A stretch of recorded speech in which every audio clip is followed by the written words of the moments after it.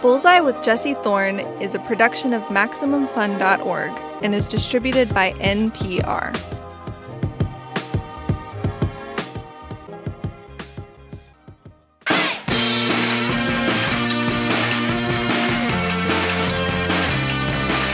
It's Bullseye. I'm Jesse Thorne. Sam Richardson is an actor. His breakthrough role came in V, the HBO show starring Julia Louis-Dreyfus, where everyone is terrible and mean and incompetent and they all hate each other. Everyone, except for Sam's character, the cheerful, incorruptible Richard Splett. Is there a way to change Doyle's music without screwing up the lights? Oh, absolutely. Great. Well, I'm not sure, but positivity is the first step. Love it. Change to what? I honestly have no idea. Just what do you have on your phone? Well, it's mostly self-help audiobooks and relaxation tapes. I'm quite an anxious man. Sam is also a writer. Richardson, along with Tim Robinson, co-created and starred in Detroiters, a favorite of mine about two buddies working for an advertising agency in Detroit. Richardson has also appeared in I Think You Should Leave, Tim Robinson's absolutely spectacular sketch comedy show on Netflix, and I think you could say that by this point, Sam Richardson has a brand. He plays cheerful, friendly characters who are usually so nice they end up getting in their own way. That is probably in part because Sam Richardson is an extremely cheerful, friendly guy in real life. Little by little, though, Sam is working on expanding that brand. Recently, he starred alongside Chris Pratt in The Tomorrow War, a science fiction time travel action movie, and he has a lead role in Werewolves Within, which is available to rent or buy online now. Werewolves Within is a horror comedy. It's set in a small New England town where all the people are trapped in a snowstorm. And enough scary stuff has happened that people are beginning to think that maybe, just maybe, a werewolf is lurking somewhere out there. My guest Sam Richardson plays Finn Wheeler in the film, a ranger who just arrived for a new stint at the nearby national park. As the bodies begin to pile up, residents of the town begin to turn on each other. After all, if there is a werewolf in town, it could literally be any of them. In this clip, Finn makes a last-ditch attempt to keep everyone together with an inspiring speech. I know it's easy to point the finger and fear each other. At its heart, this is a community, one that agrees about more than it doesn't. Hard work, being a good neighbor, A warm place to meet, have a sandwich. love. All I'm asking is that we remember our common humanity. And we just hold off on being enemies till we've all had a little sleep.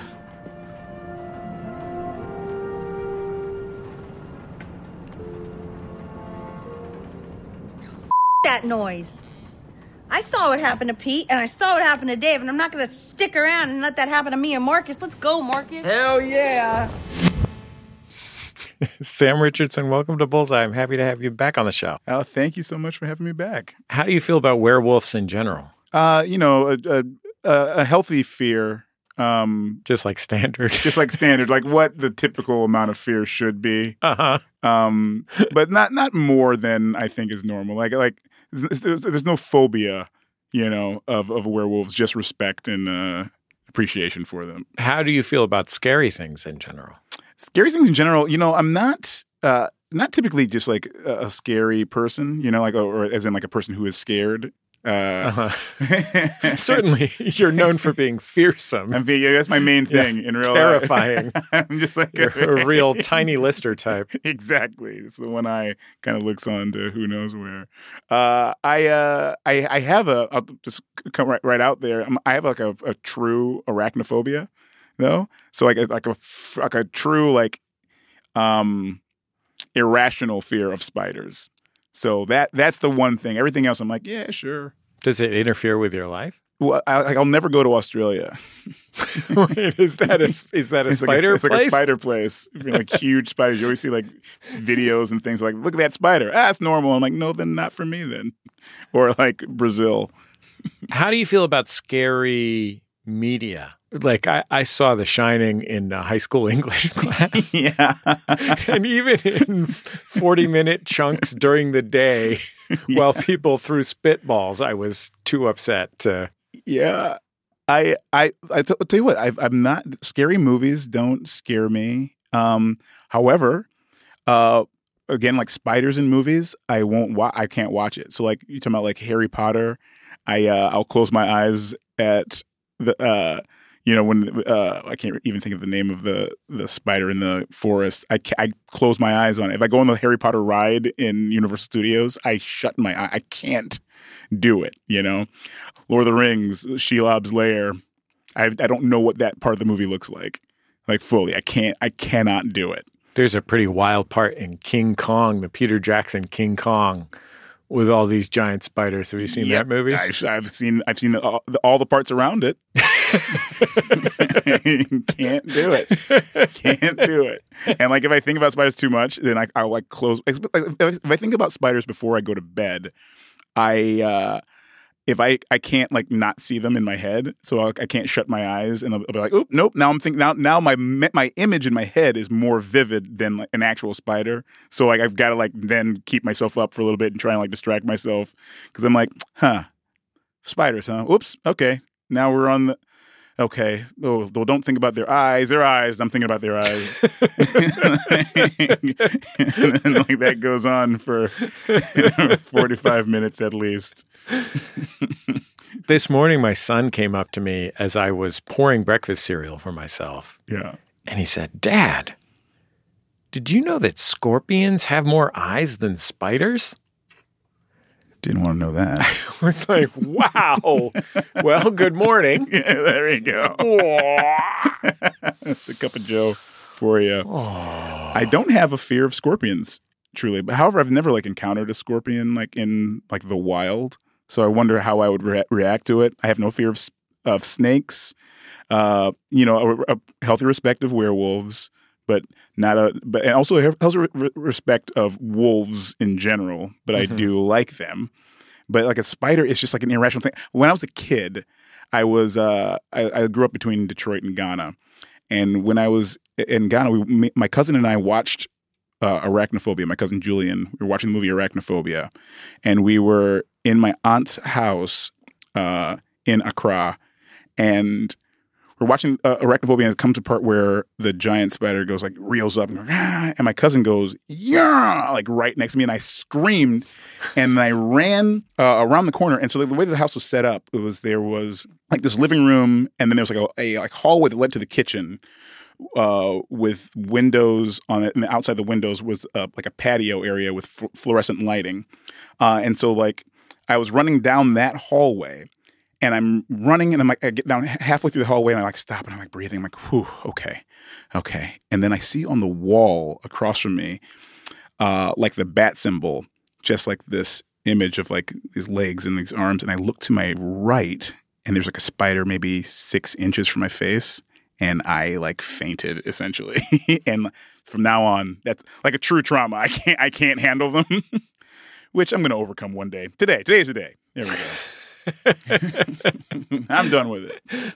I mean, I think we heard in that scene from Werewolves Within something that you are called upon to do a lot on screen, which is to be a charismatic good guy who nonetheless can't quite get over the hump. Yes. like a leader of men who is a little bit failing at leading men. Yes. That's like the entire flock doesn't entirely listen, Yeah. But honestly, like in a horror movie, even in a horror comedy, it's nice to have the black guy be the doofy one. Yes. You know what I mean? Yes. Like this, instead of like the fast talking guy who gets killed quickly. Yep.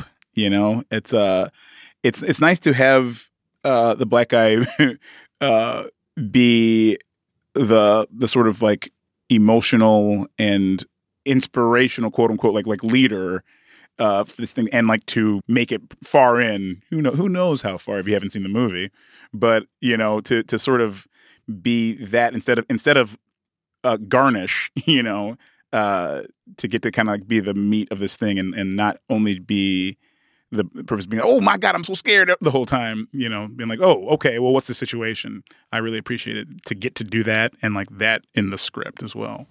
I was and am a huge fan of the show that you and Tim Robinson created, Detroiters. Oh, yes. And one of the things that I don't think I realized until 6 or 8 episodes into the show that was unexpected to me was this is a show about two best friends, right? So the two of you are essentially the co-leads of the program. Yep. But in terms of the structure of the world of the show, Tim, is the best friend. He lives in your character's world, and Tim Robinson is white. Yes.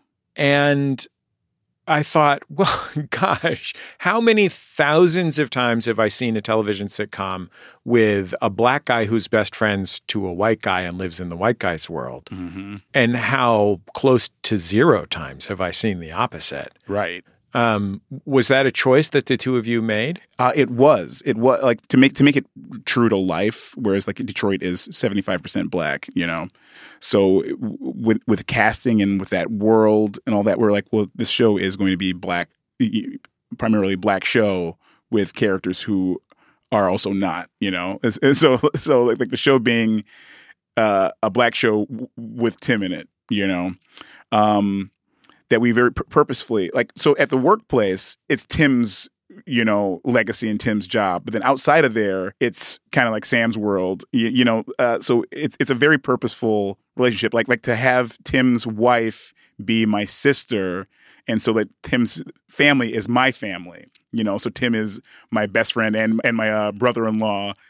But in the family unit of the Duvets, which is the bigger family, and you get the Cramlins as well. But like, you know, typically the family things are happening among the Duvets, and like the world, like you're trying to get the clients to be black, all these things, because that's what Detroit is, you know. So it was a very purposeful sort of composition. Because of that composition, there's also something that you don't see a lot in television in terms of race dynamics, which is that Tim Robinson's character has a black wife, which, you know, I mean, if you watch television commercials in America, there's a lot of interracial couples, and almost none of them have, you know, in heterosexual couples have a wife who is darker skinned than the husband. Yep.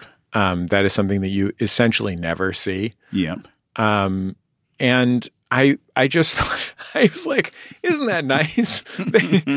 They're a loving couple that has normal couple things going on. Yeah. You know, it was like, I mean, again, part of that composition was like, well, like if Tim grew up in my world, again, in my world, you know, best friends, and he probably just mostly dated black girls, you know, and he mostly like existed in that world. So like him falling, and also in the thing is like we spent so much time together that like that we, I mean, we never have explored this because we only did the 2 seasons, but like kind of like how the dynamic of them started, like where it came from. For a while, we never landed on whether Chrissy and I were twins or not, because we never like, but I was always kind of like a little idea. And so the idea of him marrying her was like the closest thing to marrying me that he could do. Because we're like such a best friend, like maybe we can hang out together all the time. And like, there's a photo of the wedding photo. I don't know if it ever showed up on screen, but it's like their wedding photos, and I'm in them too, like kind of doing jokes. And like she's like annoyed because like in marrying, like he married the both of us essentially. We've got even more with Sam Richardson still to come. Stay with us. It's Bullseye from MaximumFun.org and NPR. Support for Bullseye and the following message come from Culturelle. Culturelle wants you to know that an estimated 45 million Americans may have IBS, according to the International Foundation for Gastrointestinal Disorders. Culturelle IBS Complete Support is a medical food for the dietary management of IBS. It's designed to relieve symptoms like abdominal pain, bloating, diarrhea, and constipation in a safe, well-tolerated, once-daily dose. Save 20% with promo code RADIO on Culturelle.com. Comedian Tiffany Haddish is busy. She's acting, producing, but she says she's not just doing it for herself. How much generational wealth are you creating when you get to tell a story and give other people opportunity to tell that story with you? Tiffany Haddish on her power in Hollywood. Listen now to the It's Been a Minute podcast from NPR. It's Bullseye. I'm Jesse Thorne. I'm talking with Sam Richardson. He's the star of Detroiters, Veep, and the new movie Werewolves Within. Let's get back into our conversation. There's a great scene from the show that I'm going to play. And Detroiters ran for 2 seasons on Comedy Central a couple of years ago and was co-created by my guest Sam Richardson and his real-life pal Tim Robinson. And they play best buddies on the show. And they're also business partners in the advertising business, which they're pretty bad at. And they're neighbors. And Tim's character is married to Sam's character's sister. So they're very close-knit. And so in this scene, the two of them are hanging out at a bar. And Tim is trying to figure out why Sam has such a hard time meeting women. When are you going to settle down, man? Can you help us settle a bet? Sure. Excuse me. We're talking. Move it along. Thanks. Seriously, man. When are you going to settle down? It's amazing. Yeah, Tim, I do want to meet somebody. Then what is stopping you? Hey, I like your shirt. That color looks great on you. Oh, so you just interrupt people? Is that your whole gig? You interrupt folks? We don't know who you are. Later, dude.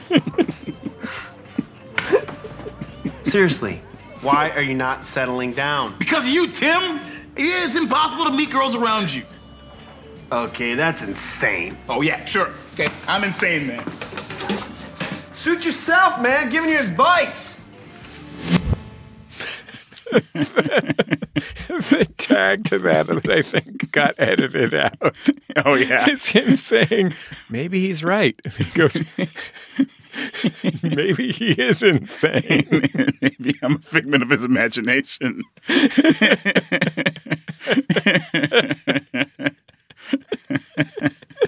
Oh, man. So that scene and that like sort of notion and like even that storyline comes from real life because Tim and I were, performed at Second City together. We were on the main stage together in Chicago, and we would spend all the time together. Because we were best friends before, then got hired to the main stage together. We got moved to Chicago essentially at the same time. Got hired to the main stage to write 2 shows together, and we would spend all our time together. We did 8 shows a week, 6 days a week. Tuesday through Sunday, and then Mondays we would hang out, and go to the bar, go or watch TV or whatever. And Tim, though, would be the worst wingman possible. Like we would do a show at Second City, then go across the street to Corcoran's and like be eating. We would get what we called a turf and turf, which is where we would get wings and a burger, and we cut the burger in half and then split the wings. We go like, turf and turf? Yeah, turf and turf. Anyway. But we after the show. That's very cute. Isn't that cute? It's adorable. It's genuinely adorable. Very cute. We love each other very much. But we would do the show and then go across the street. And I was single. Tim has been married to his high school sweetheart. Tim has essentially, his whole adult life been married, But we would go across the street and then like people would come up and like kind of like flirt, and I'm like single, so I'm like, oh, perfect. I just did this show.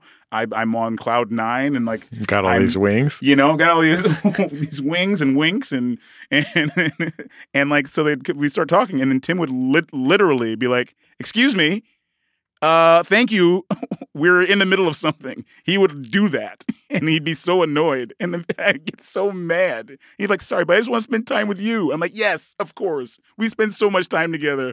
Let me." Have this moment. I mean, in Detroiters, I think you have a really clear reason to make the choice that these guys are going to be, to borrow the cherry tomato brand, Lil Sweetums, which is that, like, you want to do all this crazy stuff because I can tell the two of you just sit around all day making a list of crazy stuff you thought of for a guy to do. Yeah, exactly. What if a guy did this? What if a guy did that? But like beyond that, so you need to make room for that. Mm-hmm. But beyond that, like you have named this show after your home. Mm-hmm.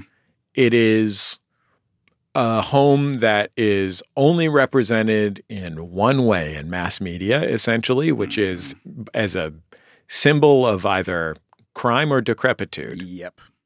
Or, you know, maybe the like flip side of that, which is like a parody of, you know, blue collar resilience, right? Something, like picture of a metal grinder with sparks coming off of it, exactly. and a guy lifting up his welder's mask, and like he's handsome, he's got a lined face.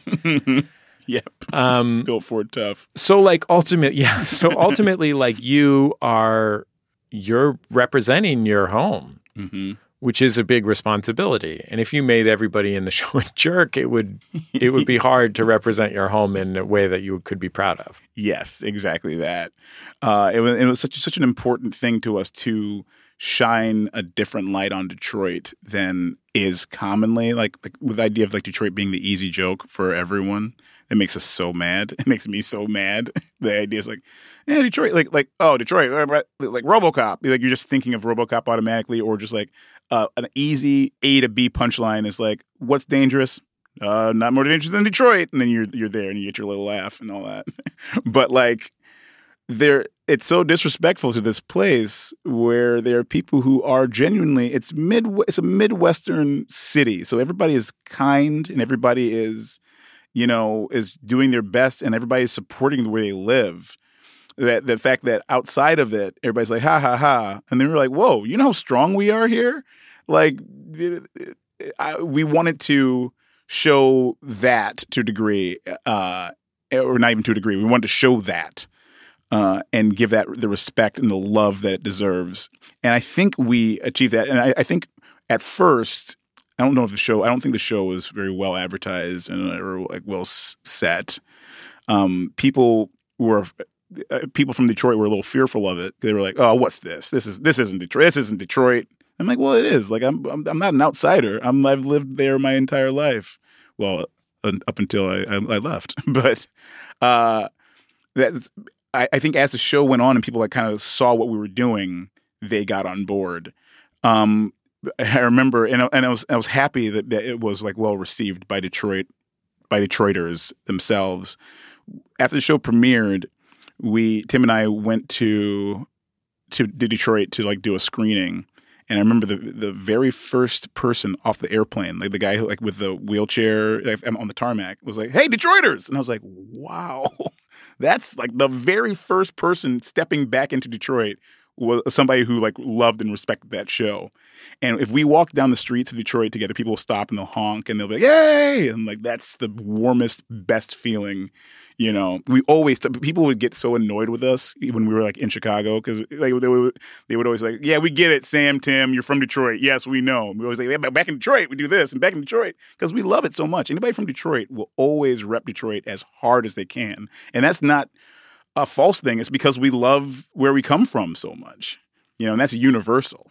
It's a very beautiful place. I've only been one time, so I can't speak to it from a really informed perspective. But that was something that struck me in the time that I was there. I was like, wow, what a beautiful city. Yeah. You know, like it's just, you know, it's similar to when you're in Chicago and you're like, God, there's a lot of beautiful buildings around me. It was the very same feeling in Detroit. Like, what a beautiful place. Yeah, really, really it is. And like, you know, the ruin porn that you know is books are sold on and like all these things, or I get it because you are looking at something beautiful and like even like something amazing. Once that was once magnificent and majestic is now dilapidated, but in that dilapidation there is still like this beauty and like the negative space of what was there and what is there currently is beautiful in itself, but sort of like I appreciate that, but you have to counter it with like what is alive there as well. If you only show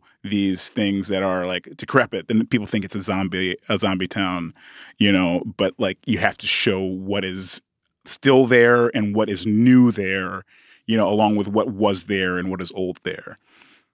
I want to play an I think you should leave sketch that is really a Sam Richardson sketch. This is one where you're really front and center. You're really carrying the burden on this. It's called Baby of the Year, and I mean it's a sort of beauty contest, although not.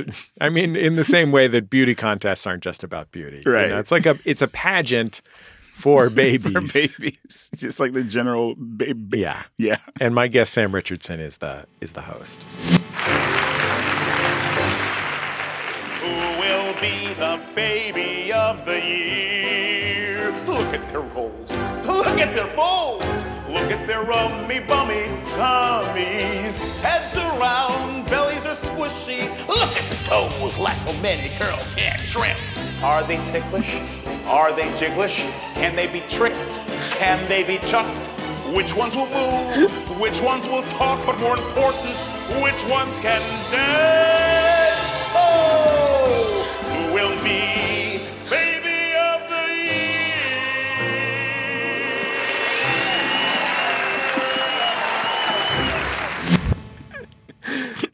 year? This sketch, like many I think you should leave sketches, just has a long series of premises rather than one premise. So many twists and turns and like hard banks. Like it really starts with what we just heard, which is what if in like there's kid pageants, there's toddler pageants. Why not baby pageants? Right? That's just a pretty straightforward sketch premise that could be on almost any sketch show. Yep. And it just like there's no moment that is not more insane than the last. Yes.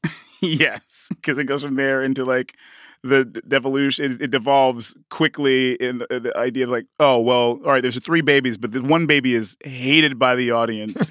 like for what? Like why? What did this baby do? Like the bad boy baby. The bad boy baby, and the audience is not having it. They He's wearing a leather jacket. He's wearing a leather jacket and a little bandana. And Bart Harley Jarvis, he's the bad boy of the competition.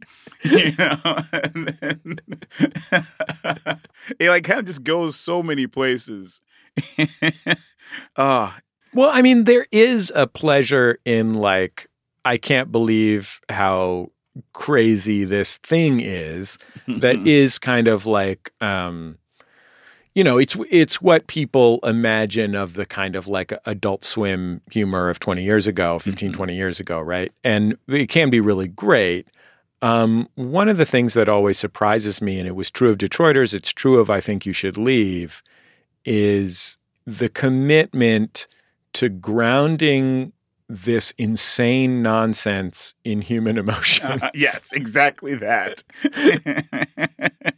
Exactly that. And I mean, I think that's like the key to comedy, period, you know, is like whatever, or the key to like bold, big sketch comedy is like whatever's going on, as long as somebody like legitimately cares about it in the thing, then you can get away with so much, you know, and it grounds even the most out there premise, as long as somebody is like, has an emotional investment in it, you know. So that's true for that sketch. Like the people, like, and there's so many different emotions in that. Like because the people aren't just like screaming out; they legitimately hate that baby.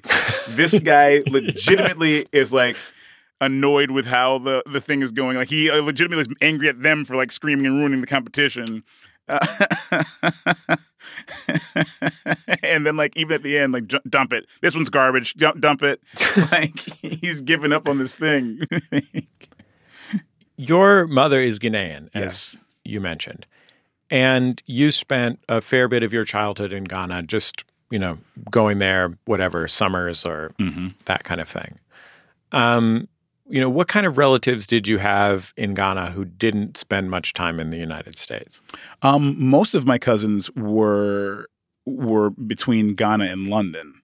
I was the American one up until older. My cousin Lauren then came to the States to go to college, and then my cousin William came. He like started working in finance, but apart from that, I'm the American one among my Ghanaian and English cousins.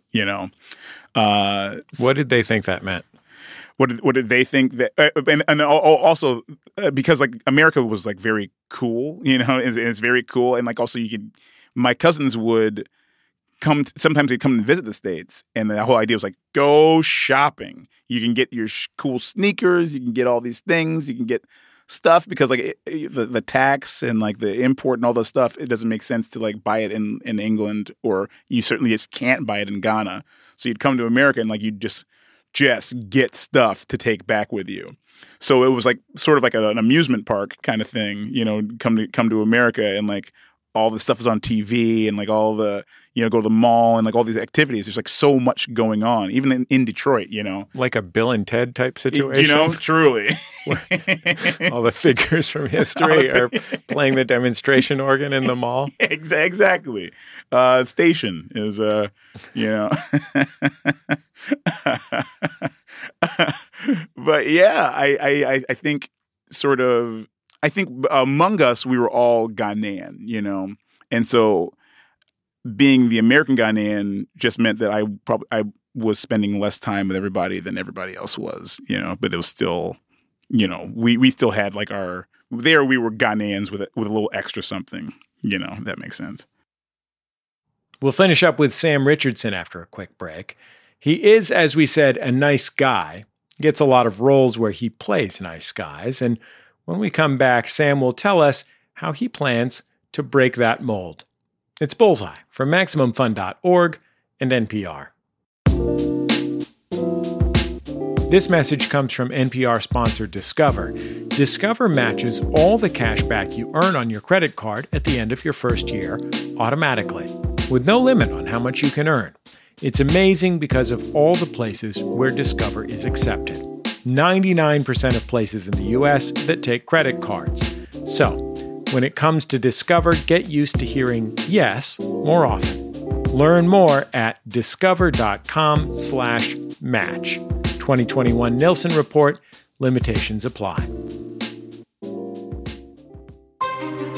From the internationally acclaimed creators of Who Shot Ya comes the movie podcast Maximum Film, starring producer and film festival programmer Drea Clark as a woman bound by passion. I saw this 8 months ago on the festival circuit, and I loved it. Film critic Alonso Duralde as a man corrupted by greed. Why watch one Hallmark Christmas movie when I can watch 7? And comedian Ife Wadiwe as a man protecting a love that society simply won't accept. I think Pacific Rim is a perfect movie. And if you can't accept that, then I want you out of my life. From the makers of the movie podcast Who Shot Ya comes Maximum Film. That's right. We changed the name of our show to Maximum Film. But don't worry, we're still a movie review show that isn't just a bunch of straight white dudes. So tune in to Maximum Film at MaximumFun.org or wherever you get your podcasts.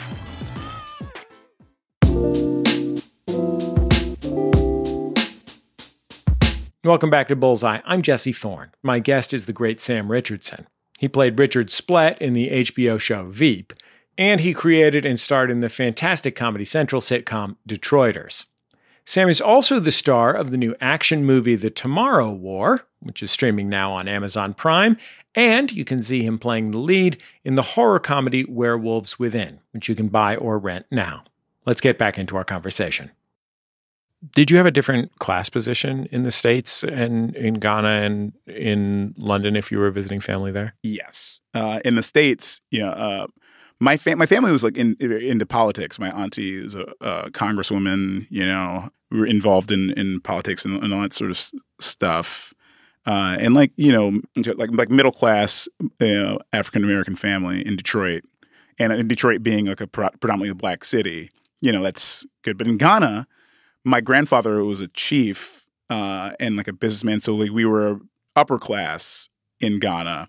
So, you know, drivers and, you know, cooks and all that sort of thing where like the dichotomy of wealth also like lends itself to that, where like you have the haves and you have the have-nots. And so like it's the haves. If you don't have a cook and a driver, then you're irresponsible because like you have to employ people, you know, that sort of thing. Now there's a full middle class in Ghana. I think the advent of like technology in becoming exponentially more available and useful and cheap kind of like allows that to happen. But it was an interesting thing to go from being at the top of the mountain to being even in Detroit, even among all the black people, you're still you're still second class. That makes sense. I mean, of course it makes sense because it's what it is. But you can certainly see it. And like you come back to the States and like even if all you see are black people around you, if you turn on the TV, you don't, and so like that's the culture there, and here. But versus Ghana, I was like, oh, everybody's black, and all the president's black here. The parliament's all black here. Like the king of the chief of Mpraisu is black. The chief of Atibie is black. The chief of the Omaheni is black. They're all African. Everything. But then you still have these interests from other nations, and colonialism still has its grips there. So like a lot of the wealth is still diverted to white nations and to white people. Like I remember a friend of mine growing up at school. His name was Alex, and his dad worked in the gold mines. And I was like, he's from Canada. And I was like, why? Like, why do you have access to our gold mines? It never made sense to me. Like this resource, surely this is our resource. We mine it and then we sell it. Why is that not the case? But even still, I'm like, I don't. It's befuddling to me. But that sort of thing, like age old lines cut and drawn, like literally lines drawn in the earth to say that this is what Ghana is and this is what Africa is, and we've accepted that, and that's like what our world is. Even in this place where I'm like, oh well, in America, it's at the second, it's at the behest or at the sort of whatever the service of white people is. In Africa, it's that way as well because that's global. Yeah. Did other kids at school in Detroit where you grew up know you were or think of you as Ghanaian? Not really. I've always been pretty Americanized, but I was like the African prince. That's what like it would say. But like because I went to such a small school, that kind of like fades pretty quick because like there's like 15 kids in my graduating class from middle school. I went to a friend's school, so it was like the same kids from first grade to 8th grade. So like the idea of me being African. There was one kid who was new. I had just moved back from Ghana maybe 2 years previous, and and she was new to the class, and I convinced her that I was British, and she believed it, and everybody was like, "Yeah, let's play this game." So it's truly cruel. Everyone was on board for this? Yeah. All 13 other. What about staff? Staff, I don't know. They and also the idea was that the Quakers are known for cruelty. They love cruelty. They love to get one up on each other. Have you seen the prank wars in Quaker communities? Have a meeting. Yeah. What that silence where everyone is contemplating exactly. Whether they should speak. Meeting. They're actually just letting cockroaches loose up people's trouser legs. That's right, and into people's ears. It's a funny Quaker prank. Mm-hmm. But also the game there was when I was using my American accent. That was me trying to fit in, and so then when I was talking to her and around, everybody's like, "Wow," like she was like the only one who really knew. That I was British, and maybe a couple other people. Is this a story you've ever told your therapist about? No. Okay, I don't know if you have a therapist, but it's possible it might have some symbolic meaning. It probably does. I have a good buddy from back home where I'm from in San Francisco, yeah. Who is now an Emmy-winning television host. He's a stand-up comic for a long time, still is a stand-up comic, and because he is a huge guy, has an afro, and wears glasses. Mm-hmm. He fell into show business's best friend category immediately mm-hmm. and very hard, and had to try and figure out what to do about the fact that he's also very genial. Mm-hmm. White people like him because he seems like a nice guy. He is a nice guy. That's why. Yeah. But white people like him because he seems like a nice guy. And it took him a long time to find his own career and voice because of that. Now, you are a guy who comes over on screen and in real life as a notably nice guy, which means that if you want to have, and you're also very good at, you're a skilled performer. So if you want to have a career being a nice friend on every television show and in every movie ever made, you'll own a home here in Los Angeles and have health insurance for a long time. Are there things that you want to do or wish you could do that are difficult to access from that place of people immediately seeing you as a nice friend? Yes, but I think I'm actively working to sort of widen that breadth. I'm not offered characters who have backbone a lot of times. It's always like a person who's like tripping up over himself. And, because I think I am good at imbuing like a kindness and a sort of likability to a character who is be like a sad sack otherwise, like a sad sack weak guy. I think I'm good at, and people I think look to me to try and find a way to like make that person likable and charming and those things.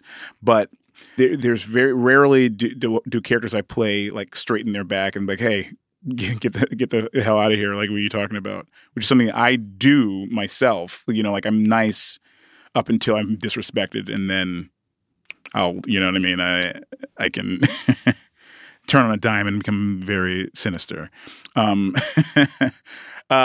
like that sort of character who doesn't need to have the other shoe drop when the person does stand up for themselves. It doesn't need to be the rug doesn't need to be yanked out from under him once he like has like a bold moment. I think it's something that I'm looking to do more and figuring out for myself. And when I read things, I'm like, well, even if this character is this, like, I'm looking for more characters with like guile, and sort of not just like guileful characters, guileful guileless characters. Exactly. That's something I'm making sure that it doesn't become that people don't think I can do that. You just sent your agent a postcard that says Wiley on it. Wiley, exactly. Wiley.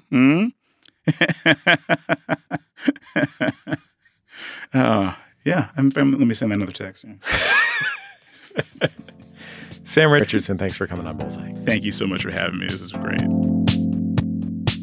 Sam Richardson, Werewolves Within, his newest movie, is fun and only a little scary. It is also, by the way, one of the best reviewed video game-based movies of all time. So, take that, Super Mario Brothers. If for some reason you haven't seen everything that Sam has been in, Veep, Detroiters, I think you should leave. They're all great, so I guess just stay home from work next week and get caught up. That's my tip for you. Sam Richardson's great, and he's in great stuff.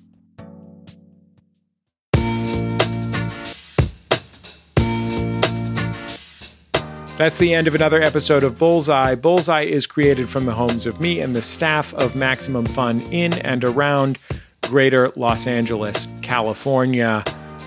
We're working in the office a little bit, overlooking beautiful MacArthur Park in Los Angeles, where our producer Jesus Ambrosio attended his first free Levitt Pavilion concert this summer. They're back.